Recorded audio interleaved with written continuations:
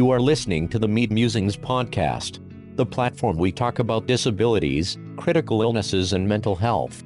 This podcast is hosted by Oluwatoyin Oluwaseun Apo, a resilient critical illness survivor. Sit back and listen to truly inspiring men and women share their journey, struggles, pains, and strategies for excelling in life despite debilitating circumstances.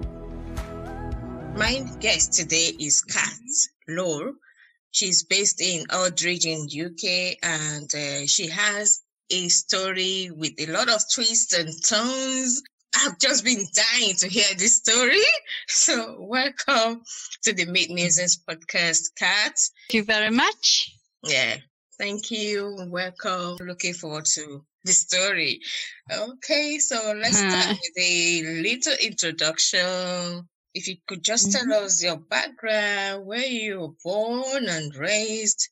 Well, I'm Kat, that's Catherine, but it's Kat because when I lived on site with the travellers, nobody could be bothered to say my full name, so everybody just called me Kat, and that's how I just stuck. So it's just been Kat, and it's just easy.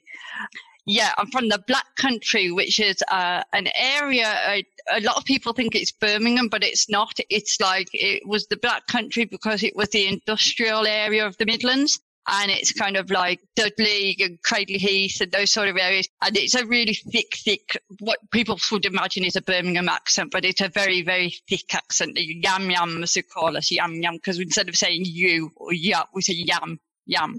So it's like, so this is where we're from. And yeah, born and raised in the Black Country all my life. When I was young, school was just terrible, as it is for a lot of people. And so I was just hated so much, and everybody hated me so much that it didn't even bother to bully me. It was just terrible. So I just went off to work instead and worked from when I was 13. And then when I was 15, did my GCSEs, and went day after I finished my GCSEs, just got on a plane and went off to Greece and lived there for 3 years. And because I think the only way to learn a language is to actually be there as well. And so when I came back, I had a language. So even though I hadn't done any school, I had a language so I could get a job as an interpreter, which has been very, very useful. Obviously, you know, not many people speak Greek, so it's been very useful. I worked in House of Fraser, and that was handy, getting a good job. Oh, that's so interesting. So you worked as an interpreter? Oh, yeah. When I went to the interview, see, the woman that interviewed me was Greek, and she was the only other Greek speaker in the shop. So I think she needed another Greek speaker so she could have time off. So that was something that was actually in your favor because you could speak another language. Yeah. Learned nothing at school, but at least I'd learned Greek. Wow, that's so nice. Tell us a bit about your adventure. You did say you've completed your GCSE. Yeah. I went back to school and did my GCSEs, and I passed, I think eight or some of them. If you kind of, I really approve these days of non-schooling. If you know what it is, it's not homeschooling, it's non-schooling. And it's where you actually, as a parent, you actively don't lean your child towards any learning. You provide them with all the resources and opportunities. So it's not like an opt-out situation that you don't do anything. But the child then chooses for themselves what they want to learn and when they want to learn it and how they want to learn it. And a lot of very famous people have done this. A lot of people like Einstein was a non-schooler. A lot of Steve Jobs and that was a non-schooler. A lot of very famous and successful people. And a lot of people who have sort of learning disabilities like autism and that, it works very, very well for them. And I sort of pushed my children a little bit that way, even though they went to sort of regular school. I was always like, take them out to the beach and we'll go camping. Here's a knife and here's a whistle, and just go off and learn and, you know, experiment and learn about the world. And I suppose a lot of people call it being a bit irresponsible, but fortunately it worked. Oh, I know. These days, with all this lockdown, everybody's now homeschooling. I know I'm not a teacher. I would find it terribly hard to teach a child. I know, but I would have loved homeschooling because it gives the parents the opportunity to actually spend a bit of time with their kids. You know, what happens these days is that parents don't even know how to communicate with their kids. When we were young, parents could stay at home with their children, but these days, to run a whole household, you need two parents working, don't you? So it's like very hard for parents to stay at home financially. At the same time, we need a work-life balance so that you understand your kids, you raise them up properly, and you spend time with your family. But with the kind of life we were living before lockdown, everybody was going to work, and you come back home and you just get like takeout or whatever meals from restaurants, which is not good enough. The kids are ready to go to bed. Back in the days when I was growing up, my parents spent time with me. We would have assignments. My parents would help me with the homework or whatever, and they would have time to talk about what school was about and things like that. So I think that's one of the benefits of this lockdown that I'm saying, really. Anyway, back to you. I agree with you totally. Yeah, I agree with you. But not many people are as lucky as I've been. But, you know, my dad he wasn't one of everybody else's dad went to the pub, went drinking. But my parents spent time with me, you know, and I don't think there's no alternative to that. It's like time is more valuable than anything when you're a child, and it's more valuable than anything material thing they can give you is their time. It's everything when you're a child. That is so true. You know. So I know not everybody is that lucky. Yeah. So let's talk about your adventure in Greece. Did you have memorable ones?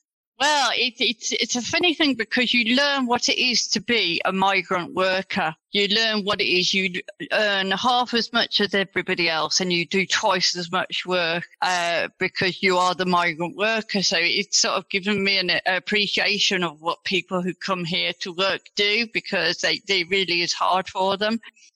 But you just do every job that is available. I've worked on the building sites, and because to get the job, basically you just wear a bikini, and because I was quite young at the time, I was about 19, so I had blonde hair, a bikini, and they'd give you the job because they just wanted to see you walk around in a bikini. But they'd also have on the building sites the grandmothers working all in their black, you know, because they were widows and stuff, and they'd be carrying because they have no shame at all. They don't care that their grandmother is carrying a bucket of cement on her head or whatever. They don't mind at all, and they'll sit there having a coffee while their grandmother's hauling cement. But yeah, I did all that, and I've worked in a fish farm, worked on the fishing boats, getting fish when you come back into shore and stuff. And the worst job is the olive picking, but people think, oh, it's great, it's very romantic, go and pick olives. It is not at all. You're on your hands and knees in the mud picking up olives off the floor, and you're totally covered in crushed olives.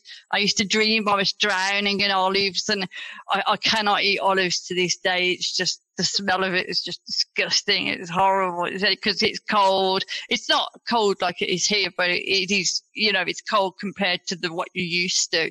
It's cold. And the other job you get is as foreigners, you get like grave digging, because they're quite superstitious, and they like it to give that sort of job to the foreigners to do, because they're a bit superstitious about graves and stuff. So you get pretty much all the crappy jobs, and you get very low pay, but you get by, and if it's enough to get by, that's all that matters, as long as you've got enough to get by. But you don't tend to spend your days on the beach, you know, sunning yourself like you imagine you will. It doesn't really work like that. Oh, in Greece, you'll be sunning yourself on the beach. But no, if you are, then you're thinking, oh my God, when am I going to have to go home because I'm going to run out of money? I'm so surprised that you talk about grave digging. I would have thought that was something they would have left for the men to do. they don't seem to mind whether it's men or women, especially for foreigners. It doesn't matter. If you can do the job, you do the job. It's very equal opportunities for us lot. And like I said, they don't mind that their grandmother does it or as anybody does it, as long as it's not them. I don't think it's something I would be interested in doing, grave digging. Yeah, but I learned the meaning of hunger when I was there and not having food. And if you haven't got food, and you will literally eat anything because you are hungry. And it's good. I think that's a good thing because people need to appreciate what hunger is. Because especially now, I said that one thing I really hate is food waste. People who waste food, and the supermarkets that waste food. Of the experience when there's people, partly, but also because there are people starving in the world. There are people not just in the third world, but here in this country, people go without food because of using food banks and stuff. Children go hungry. They go to school because it's the only meal that they will get. And food waste is just criminal. I mean, there is not enough food to go around the population. So to throw away food it should be a criminal offence, and it certainly should be finable. And you see people throwing away food, and it's like, well, you've obviously never been hungry. You need to learn what it is to be hungry. And my kids, even though they've never been hungry, fortunately, they're not fussy and they will eat anything. And I say to them, you need to be able to eat anything because one day you might not have the choice, and you need to be able to eat anything that is given to you. I like that kind of upbringing and that idea that they need to be able to eat anything. I am quite a fussy eater. Yeah. I don't know how people, my mom particularly, when she was raising us, in the morning, there were 7 of us kids, and each of the 7 would probably want 7 different things for breakfast, and she would satisfy everybody. I was the same as a mum. I would do the same, but I knew that I shouldn't be doing that because that's like really wrong to do to your kids because it's not helping them at all. No, and to this day I'm still fussy. As a mum, it's hard not to. I am also an advocate for do not waste food. I don't zero waste because I know people. Yeah, it is wrong. I know people who don't have anything. And in this day and age, people should not have to go hungry. It's wrong. It's just wrong. Nobody should be hungry. And I'm not exactly fussy, but I'm not. I don't eat meat and stuff, and I'm not exactly a vegan, but plant-based. Okay. And but that's my choice. But if I was hungry, I would still eat anything. Because you would, and even though you say you're fussy, you would, if you were hungry, you would eat anything. Look at the people who've been in plane crashes and stuff. I doubt Look at people who've been in plane crashes and they've eaten human flesh and stuff. And it's a survival instinct. It's an instinct. Let me just tell you this. If I was ever in a plane crash and I had to eat human flesh, I would rather be dead. I would go hungry. Yeah, a lot of people say that, but if you're in the position and an instinct takes over, it's like the maternal instinct or another. It's an instinctive response which is not in your front of your brain and your logical part of your brain. It's an instinctive response. It's the response that keeps your body alive. It changes a lot of how you think. There are people who would, as you say, and do starve to death because they will not go past, they won't cross that line. It does happen, but that instinctive response is very, very strong, that instinctive urge. It's like the maternal urge, and women who say, I'll never have children, but they get that maternal urge and it takes over, and it's an urge, and that's why the human race has continued, because if we didn't have that maternal urge, it would probably just end. People would probably go, this is stupid, why are we having more children, and stop doing it, and that would be the end of the human race. But the maternal urge keeps it going. So instincts are an important thing in life otherwise. Okay, well, that's great. I know some of my colleagues that they would tell me, oh, I don't want a kid. I don't want to ever get married. And these are the same people that are like, down the line, you see them, they are married, they've got kids. Yeah. And I wanted to be married. Things change. Yeah. Wanted kids. Yeah. Things change, don't they? And like I say, and I find that women who they believe it till later in life and they go past the age where they can have children, they often have this regret because they still experience the maternal instincts and they get that regret, even though it's a very thought out and wise and sensible decision for them to make. And they've actively made that choice. And I admire that choice because it takes some doing, you know, especially with the overpopulation problem we have. It takes a lot of doing, and I admire that choice. And you can have a really good lifestyle as well if you choose to go like that. But they do often have that regret in them because it's just that they're denying an instinct, and that sort of like messes with your head a little bit. All right, let's not deviate from our topic today. Topic today is you. So tell us about this adventure in Greece. Did you meet anybody exciting? It was just work, and that's it really. And after about 3 years, I'm missing home now. I'm missing roast dinners. I'm missing my family, and because instead of having insurance and that, one of the things that my mum made me do was she made me keep an open return ticket so that I could always get back if something went wrong or something was terrible. So I always had an open return ticket. So as soon as I just decided made that choice, I've had enough. I'm getting on the plane and going home, and that's the end of it. That's so interesting that you said you missed home, you missed the roast dinners. Yeah, missed the roast dinners. It's the one thing that they cannot do there is roast potatoes and gravy. And it's just like, oh, God, I miss that so much. When I came back from Greece, I went to college because I sort of missed that bit. So I went back to college to do my A-levels. And at the same time, I told you I was working in House of Fraser at the same time.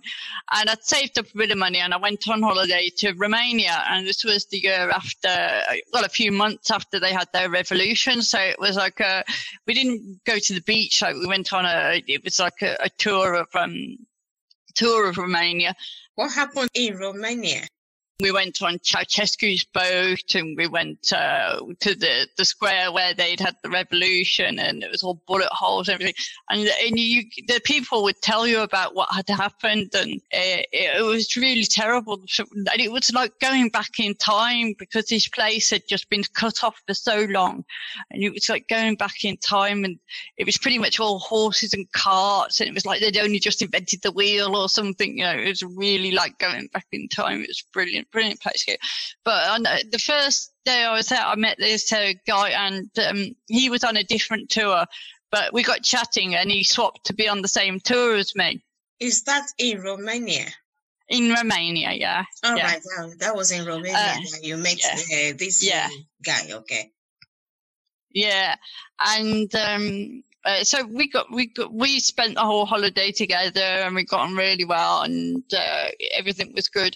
And when he came back, he was on the phone all the time, and he came down to visit and stuff because he lived in Yorkshire. And I was only 19, but he was 17 years older than me, which looking back is a little bit creepy, probably. Yeah, it probably is a bit creepy, you know. But he had a spinal injury when he was 19, so he never thought he would have children. So when I got pregnant, it was like his dream come true, and I was, you know, everything. And it was, so I moved up there to live with him in Yorkshire, even though I knew nobody and nothing, and left my job. I left college, but I carried on doing distance learning, and then went back to do my exams, my A-levels, with my big belly stuck under the desk. Were you married to him? No, he never even brought up marriage, and it was just never on the cards at all. And then I had my son, first in 1990. And then 2 years later, I had my daughter in 1992. And then basically, I was done with. He'd done with me. I'd given him the children that he never thought he'd had. And that was that. He didn't want me anymore. That was that. So did he, what happened in that relationship? After I had the children, I got a bit of postnatal depression, and I had a problem with food as well. I was like eating 10 calories a day and running miles and exercising all the time and up all night on the exercise machine. I was getting less and less weight, less weight. And in the end, I ended up going into hospital for refeeding. And he came in, and he was training to be a nurse as well. So he sort of knew everything there is to be about nursing. And he came in and he said to me, "There's nothing wrong with you. Get up, get out." And the hospital staff were going mad, like going, "No, don't get out of bed. Don't get out of bed. Just go. Just tell him to go." And that. Well, I wanted to see the kids, and he brought the kids in, so I wanted to see the kids. But he constantly told me and he constantly tried to play with my head and making me beg for money for sanitary towels and stuff, and constantly trying to play with my head. And after I'd come home from hospital, the one day I came home from work and I just sat there. I said to him, "You don't even care, do you?" And he said, "No." And I said, "Right, okay, I'm moving out." And so I got a house nearby and I moved out, and I could have the kids. We could sort of share the kids because I was living nearby. But then I decided that because I didn't know anybody there, I decided that the best thing for me to do would be, well, I missed out of it, didn't I? I was going back down to visit my friends and my family on weekends every now, we'll say once a month, once every 2 months possibly. And my friends it was the early 90s, and it was the time of rave, and we went to raves. And obviously we did all the drugs, the recreational drugs that you do at raves, and we had a great time, met loads of people, and it was just recreational. It was just one weekend every couple of months. So it was very, very recreational. What do you mean recreational? Is it, the partying or what? Yeah, literally you just take it because you're going to a party and you don't take it the rest of the time. Recreational drug use is just, it's literally just, every now and again for fun, because you're doing something, not because you're just sitting at home and doing it. It's because you're going out and going to a party. Who introduced you to this? Was it the guy or your friends? Oh, not the guy. No, he was very much anti-drugs, and he smoked a little bit of weed, but it's a different matter altogether. But no, he was very much against drugs. But it was just because everybody was doing it. If you went to a rave, everybody did. Literally everybody. I mean, raves would never have existed if it wasn't for drugs. That's the whole point of it. It wouldn't work without it. And they know that. But it was back in the 90s. It was a different time. Anyway, the one day I came back, and because I'd been up all weekend on ecstasy and acid and whatever, and I just had a bit of a breakdown, and I was, because of my weight was so low and everything, I just had a bit of a breakdown and fell a pit and ended up in hospital again. Yeah, again, he comes in and tells me there's nothing wrong with you, there's nothing wrong with you. And he just messed with my head all the time. So yeah, after a while, I decided the best thing for me to do was to move back down to the Midlands, because at least I got my family there.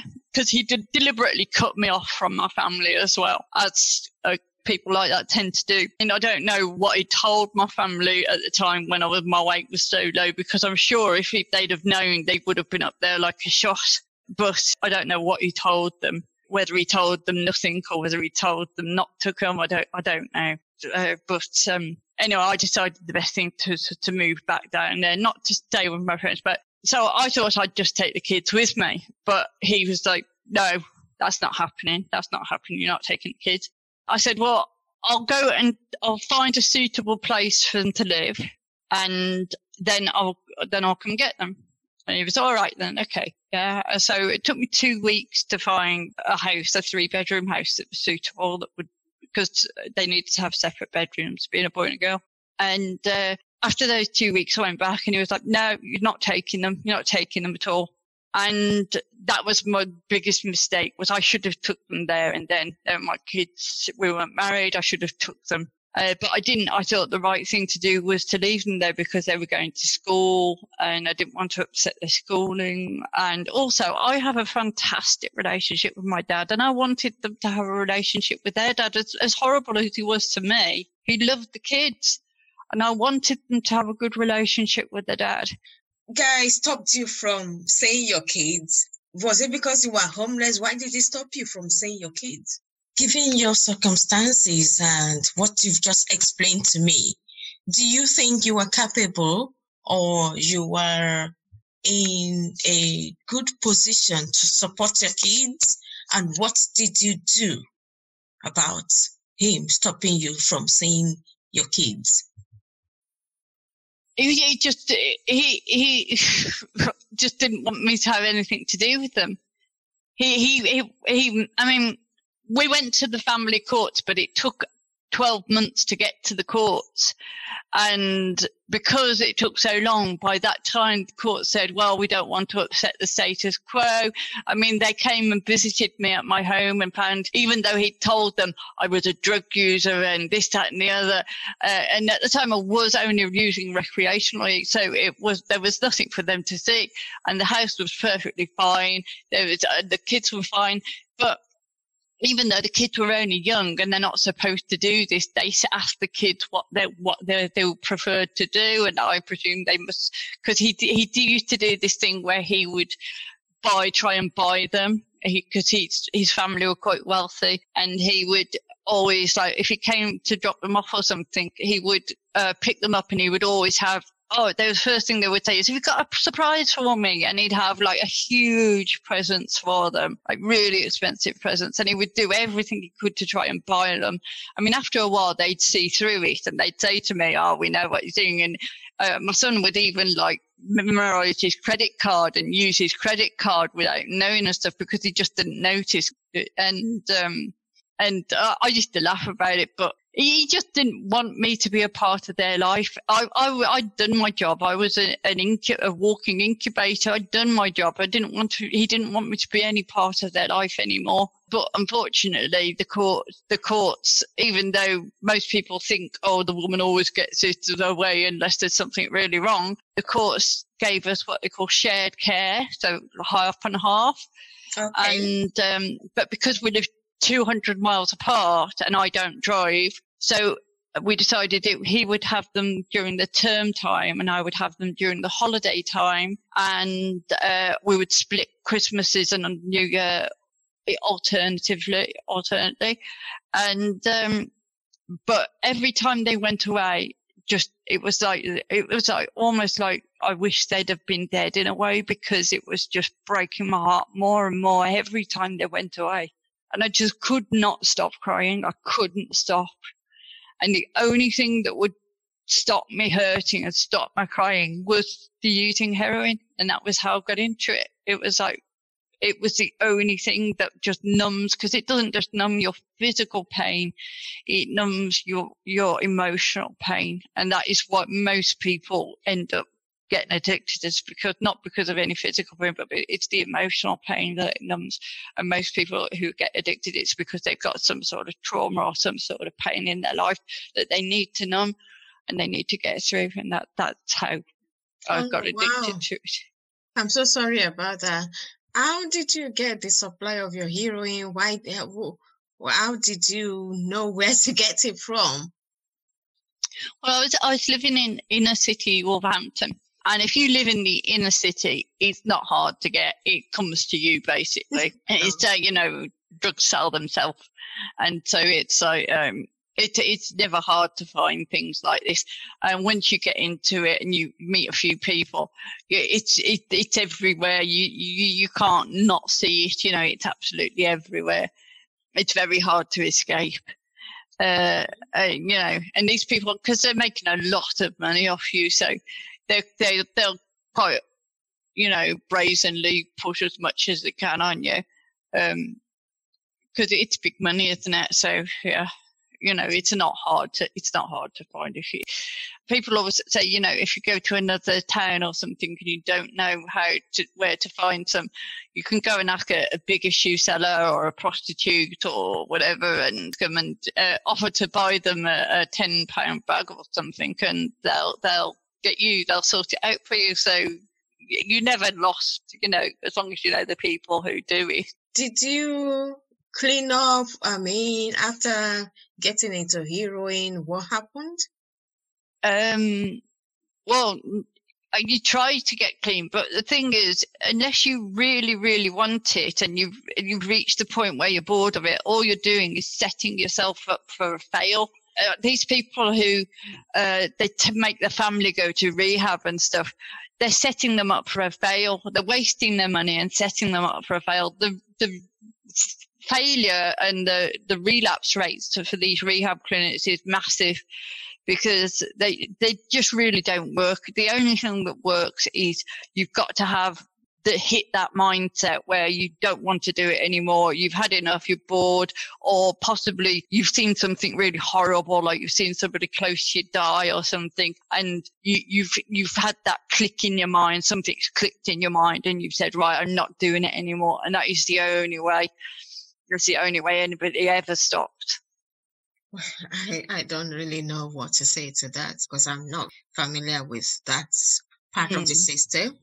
But did you ever seek help for the addiction? Oh gosh, yeah. I did loads of rehabs. I went into several residential rehabs. I went on a methadone program, went on a Subutex program, all sorts of things. But all they do is maintain you, basically. It's so that if you can't afford to have it every day, it maintains you so that you can live a normal life. Well, a normal-ish life means you've got to go to the chemist every day. And, you've got the stigma of being an addict to carry around with you everywhere. But you'd be surprised how many people in your life are addicts, but you don't know.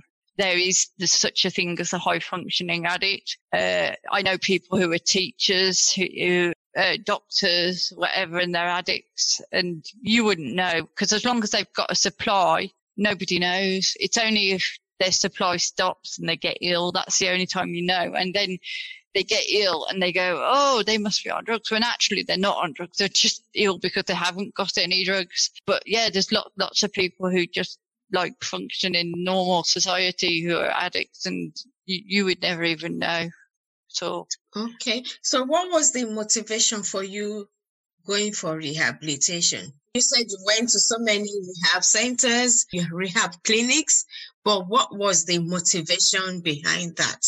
Did you want to stop? Well, you want to stop. You want to stop because it is not a good life. It's a terrible life.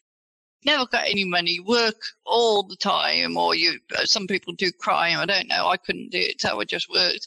But you work all the time. You're always tired, and all you're doing it for is the drugs. And you're not doing it to get high even. You're just doing it just to not be ill, not to be horribly, horribly ill, so ill that you just can't do anything. I mean, it's horrific. The illness is like nothing else. I mean, I've come off every other drug and drink and everything. I never had the slightest withdrawal whatsoever. But opiate withdrawal is another story altogether. It is so intense. It's so horrific. And it just goes, and people think, oh, it's over in 5 days. It is not. It takes months and months and months to get over it, even years to get over it. It's horrific. You feel like you're never going to sleep again. You're always going to be in pain. It's just awful, awful. You feel like you should be dying, even though you're not really dying. You feel like you should be.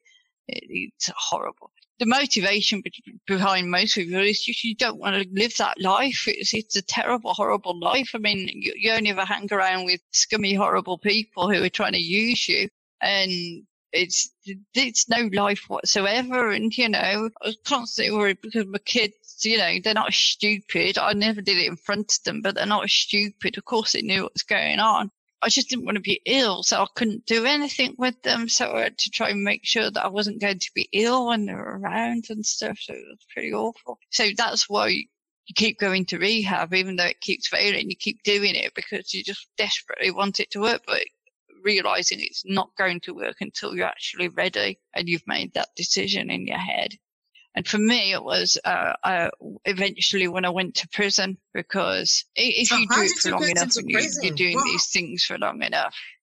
Like most people who use end up selling a bit here and there to friends or whatever to help out, to pay for their own habit. If you do that, eventually, if you sell, eventually you are going to get caught. That's the law of averages. It's going to happen. You started selling, did you? Yeah. I got caught the first time, and fortunately I'd only got enough from a small amount on me, so I managed to convince them that it was for personal use, and I just got a probation and a fine.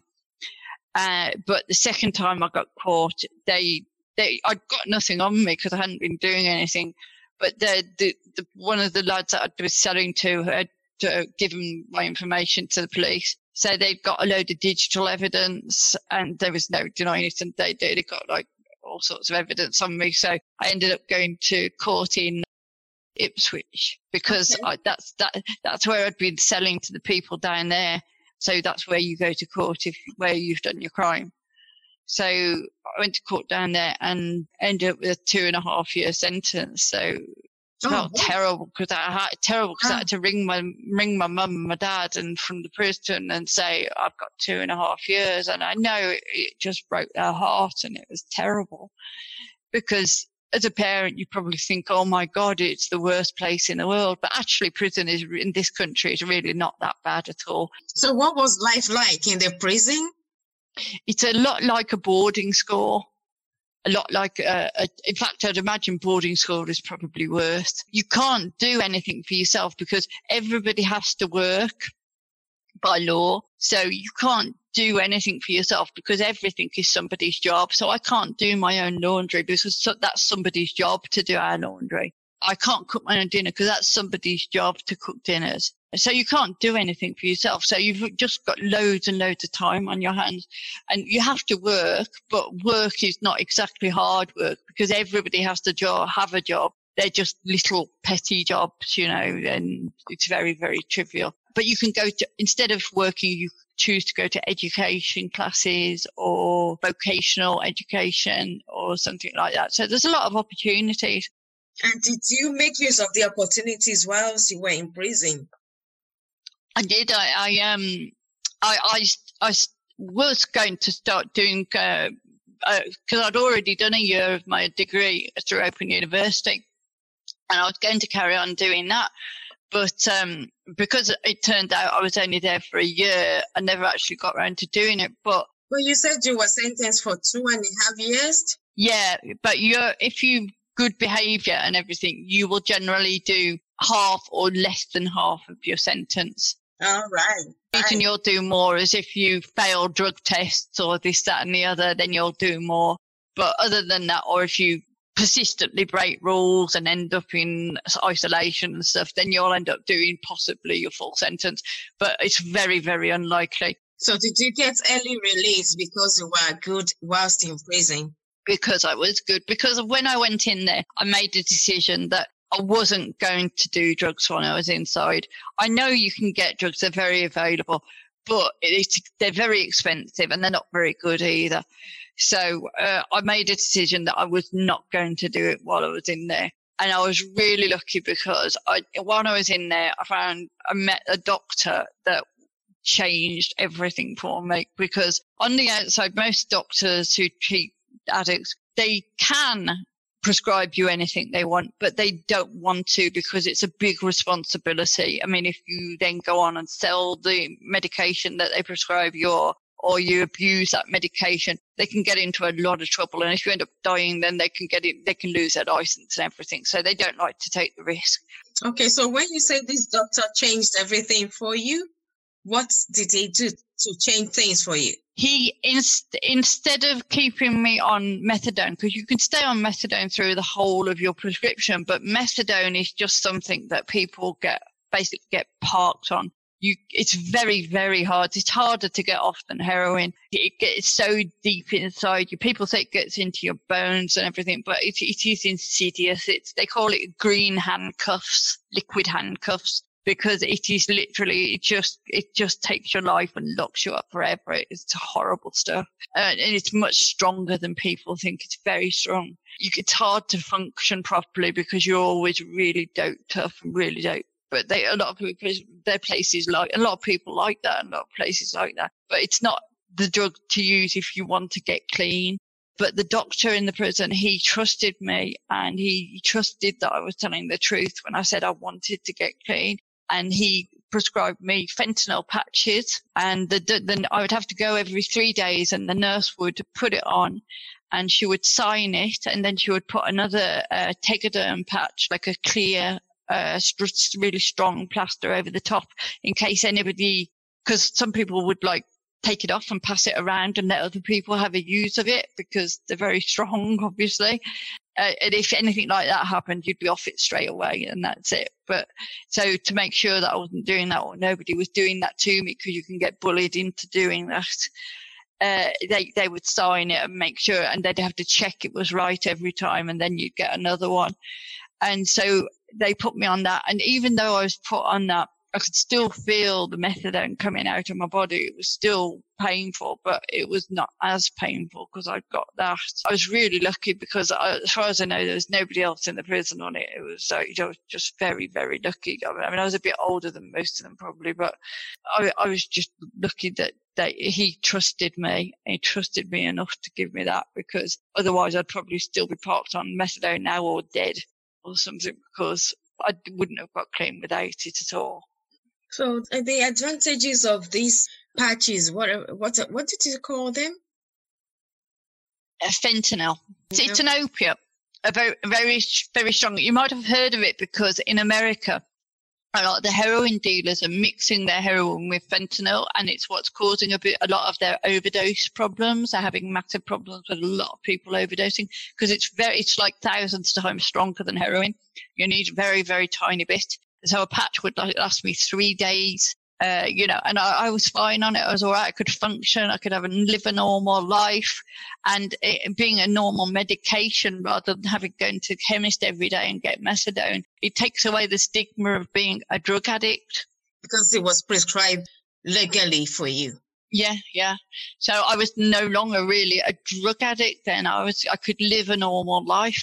When I came out, I went to stay at my mum and dad's house, because when you come out on an electronic tag, you have to have somewhere which has got a telephone, so that because it links up to the telephone, so that it recognises that you're at home every night and stuff. So I went to stay, and you have to have a good address as well. You can't go back to live where you used to live. That isn't going to wash. They want you to live somewhere, solid, where you're going to be okay. And so I went to live at my mum and dad's. So when I went home to my mum's and I was staying there, she's got 2 dogs, and the patch would keep coming off because it was coming loose, and I'd find it in my trousers or on the floor, and I thought, if the dogs chew that, they're going to be dead. So I went to the doctor, and the doctor swapped me onto morphine pills, because then at least we knew that we're going into my stomach and not lying on the floor for the dog to eat. And basically I was sort of like stayed on those, but reduced them and reduced them and reduced them and reduced them. But through that, I've been able to live a normal life and not as an addict. Did you have any aftermath from your experience with the drugs or withdrawal symptoms? Well, because I'm obviously reducing the morphine, I can control that, so I can reduce it a little bit at a time. I get 100 milligram capsules, and I can open up the capsule and take like a tiny bit out, and so I can just do it like that. But yeah, I get ill at night, but I can put up with that. And it's something I've got to get off eventually, even though it is prescribed, but also because I've got arthritis in my feet, I've got autoimmune issues and stuff. So it's prescribed for genuine pain as well. Yeah, the morphine. Taking a lot of paracetamol and stuff as well. So you got to work your way around it, but there's no way of doing it without having withdrawal symptoms. There is no way of avoiding it. You've got to have it at some point. You can delay it, but you've got to have it at some point. You just got to accept it, and you're going to have it, and that's it. But it's not so much the physical withdrawal as when you come off, you suddenly get all the emotions back that you were numbing for years and years, and you just start crying at everything, and everything's like super emotional, and also you can feel everything. Your body's suddenly not numb, and you can feel everything, and so a lot of people find that very hard to deal with. Oh, thank you so much for sharing your experience. So, in all, what advice would you give your 17-year-old self? Take the kids. Don't listen to him. Take the kids with you. And also don't go out with somebody who's 17 years older than you. Are you mad? That's child abuse. Oh dear. Oh. I don't know. I wouldn't say don't do drugs, because that's ridiculous. I mean, I know from my own children, people will do drugs, and it's no good. The more you say don't do it, the more they will want to do it. It's forbidden fruit. So it's ridiculous to say don't. It's just to say be aware, do the drugs, don't let the drugs do you. Oh, and from your kids' perspective, when you say you wouldn't say don't do drugs, would you tell your kids do drugs? Yeah. I told my kids, I know you're going to do drugs. Come to me for your drugs, because I don't want you to buy them off some no milk on the street who's going to tell you God knows what. I want you to know that you're having something that's proper, and I want to know that you're safe. And I would just want you to be honest with me. It's the only rule I've ever had with them, is I've just said, you have to be honest with me. And there is no other rule at all with them. They just have to be honest. And that is the only thing that I ask of anybody, whether it's my children or my family or my friends or anything. The only thing that I ask of anybody is that they're honest with me. All right. Do they come to you now, I mean, for advice when they want drugs or something? Not so much. They've got their own lives now. They're older. They're in the 25 and 27 or something. They've got their own life, so they do their own thing these days. But it's something we can still talk about. It's not an issue we can't talk about. Oh, that's great. It's very important for kids to be able to talk to their parents about just anything. And that's what I was trying to get. There's been times where I've had to say, they've said to me, I'm being honest with you, please don't shout at me. And I've had to go off and cool down, because sometimes we shout at our kids just because it's our own anger. You have to recognise that, and just recognise that they're being honest with you. It's a big deal, and they don't deserve to be shouted at for it. They just deserve to have an honest conversation, and that's all. It can be hard, but it's something you have to do, I think. Yeah, so we'll still talk about stuff and talk about each other and whatever. It's okay. They know that I'm not going to have a go at them or judge them for it, because I'm in no position to judge anybody, especially not them. All right. Do you still feel the need to use drugs recreatively or for any other reason? I don't anymore, because I don't really go out or anything. Cause I'm not going to do it sitting at home on my own. It's a bit rich, like drinking on your own or something. It's a bit ridiculous, you know.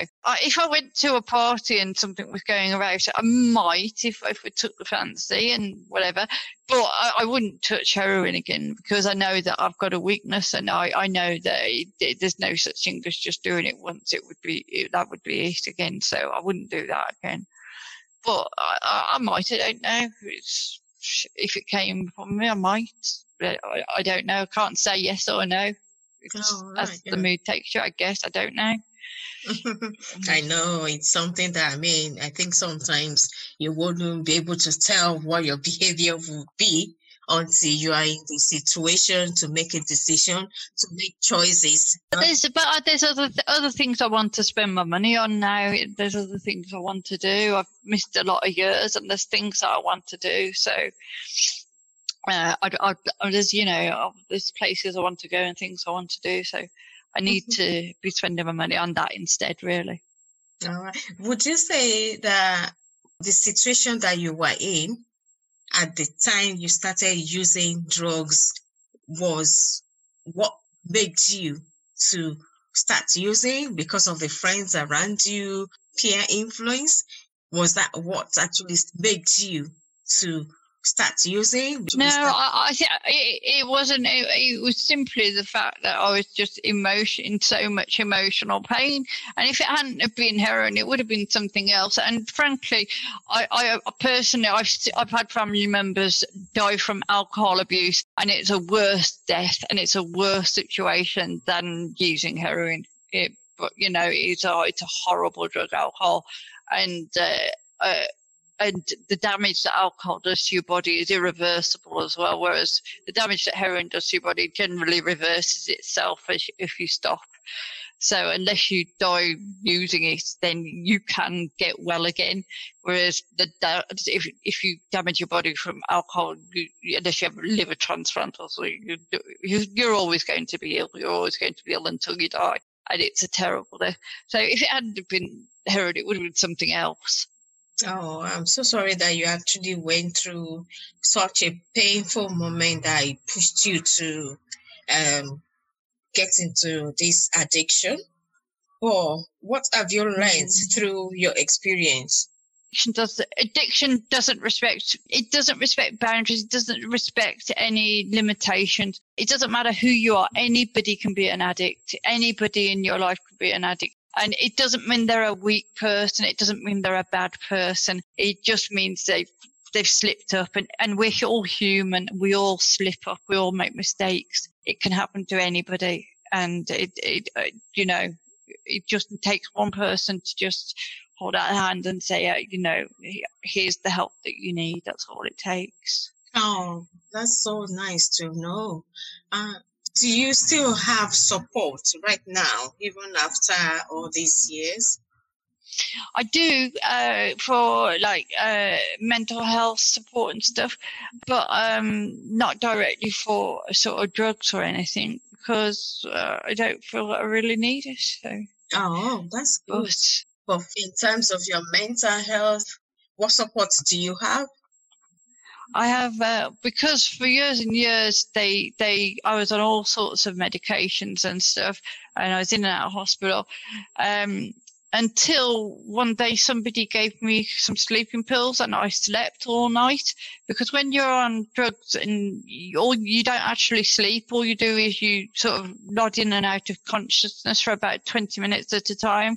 So for about 30 years, I never actually really slept, just nodded in and out. I never had a proper full night's sleep. So when I had a full night's sleep, I was like, wow, so full of energy, and I've got so much. It was like mad. My main mind was going mad, and suddenly I could. So now it's like I have to go to bed at 10 o'clock at night and have to have a full night's sleep, and everything has to be just perfect so that I can sleep at night.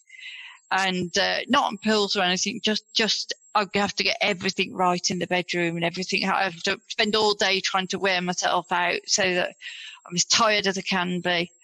And just because the sleep just makes you feel so good. It's amazing. It's like the best feeling ever. I just love it. Oh, sleep is my new drug. Oh, I am happy that at least you find something that is helping you, your mental health, and with everything going on with you. And I'm so appreciative. I honestly appreciate your being open about the addiction, number one, because not a lot of people would come out and say, oh yes, I was actually in prison.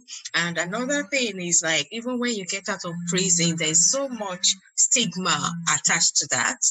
Even getting jobs. I used to work in recruitment, and the first time I spoke to somebody who had been to prison, I was shocked. But the best thing you can do if you've got a criminal record and you're in that position is just to be honest, because the last thing that the recruiter wants is for you to lie, because if you're lying about one thing, what else are you lying about? Exactly. You need to be totally honest. And if they judge against you, then so be it. But you have to be honest about it. There's no point trying to hide it, because it will come out in the end and you'll just look like a liar. So you've just got to be honest about it. There's no point hiding stuff. Oh, okay, great. Thank you so much. Well, I really appreciate your time today, Kat. No worries. I wish you the very best with everything. If you ever feel the need to talk to anybody, I'm here. Yeah, thank you. Know there's a line they call Campaign Against Living Miserably. It's a charity, and they are available on 0800 585858. They also offer confidential web chat to anybody who feels, sometimes we get a bit emotional about things. So you can always talk to somebody on that phone line, and they will be more than happy to talk to you. But I'm equally available if you ever need anyone to talk to. And there's also the organization called Mind. They are available 0300 123 3393. So hopefully everything gets better for you. Yeah, it's all up. I'm starting back to finish my degree in February, so yeah, it's all on the up. We're all going the right way now. I am so proud of you. Well done. See if I can finish it by the time I reach retirement age. At least that keeps you busy. That keeps your mind occupied. Yeah. And so, what else am I going to do? Yeah. All right. So great chatting with you. Okay. Bye for now. All right then. Bye. Bye-bye now. Thank you for listening. Please download and share with your friends and family and on social media platforms. We are available on Apple, Google, Amazon, Spotify, iHeartRadio, Listening Notes, Podchaser, Good Pods, Radio Public, Stitcher, Deezer, Pocket Cast, Himalaya, and anywhere you listen to your podcast. Please leave a review, comment, or feedback on our social media platforms on YouTube, Instagram, Facebook, and Twitter, and also on our website www.podbean.com/midmusings.com. Thank you very much.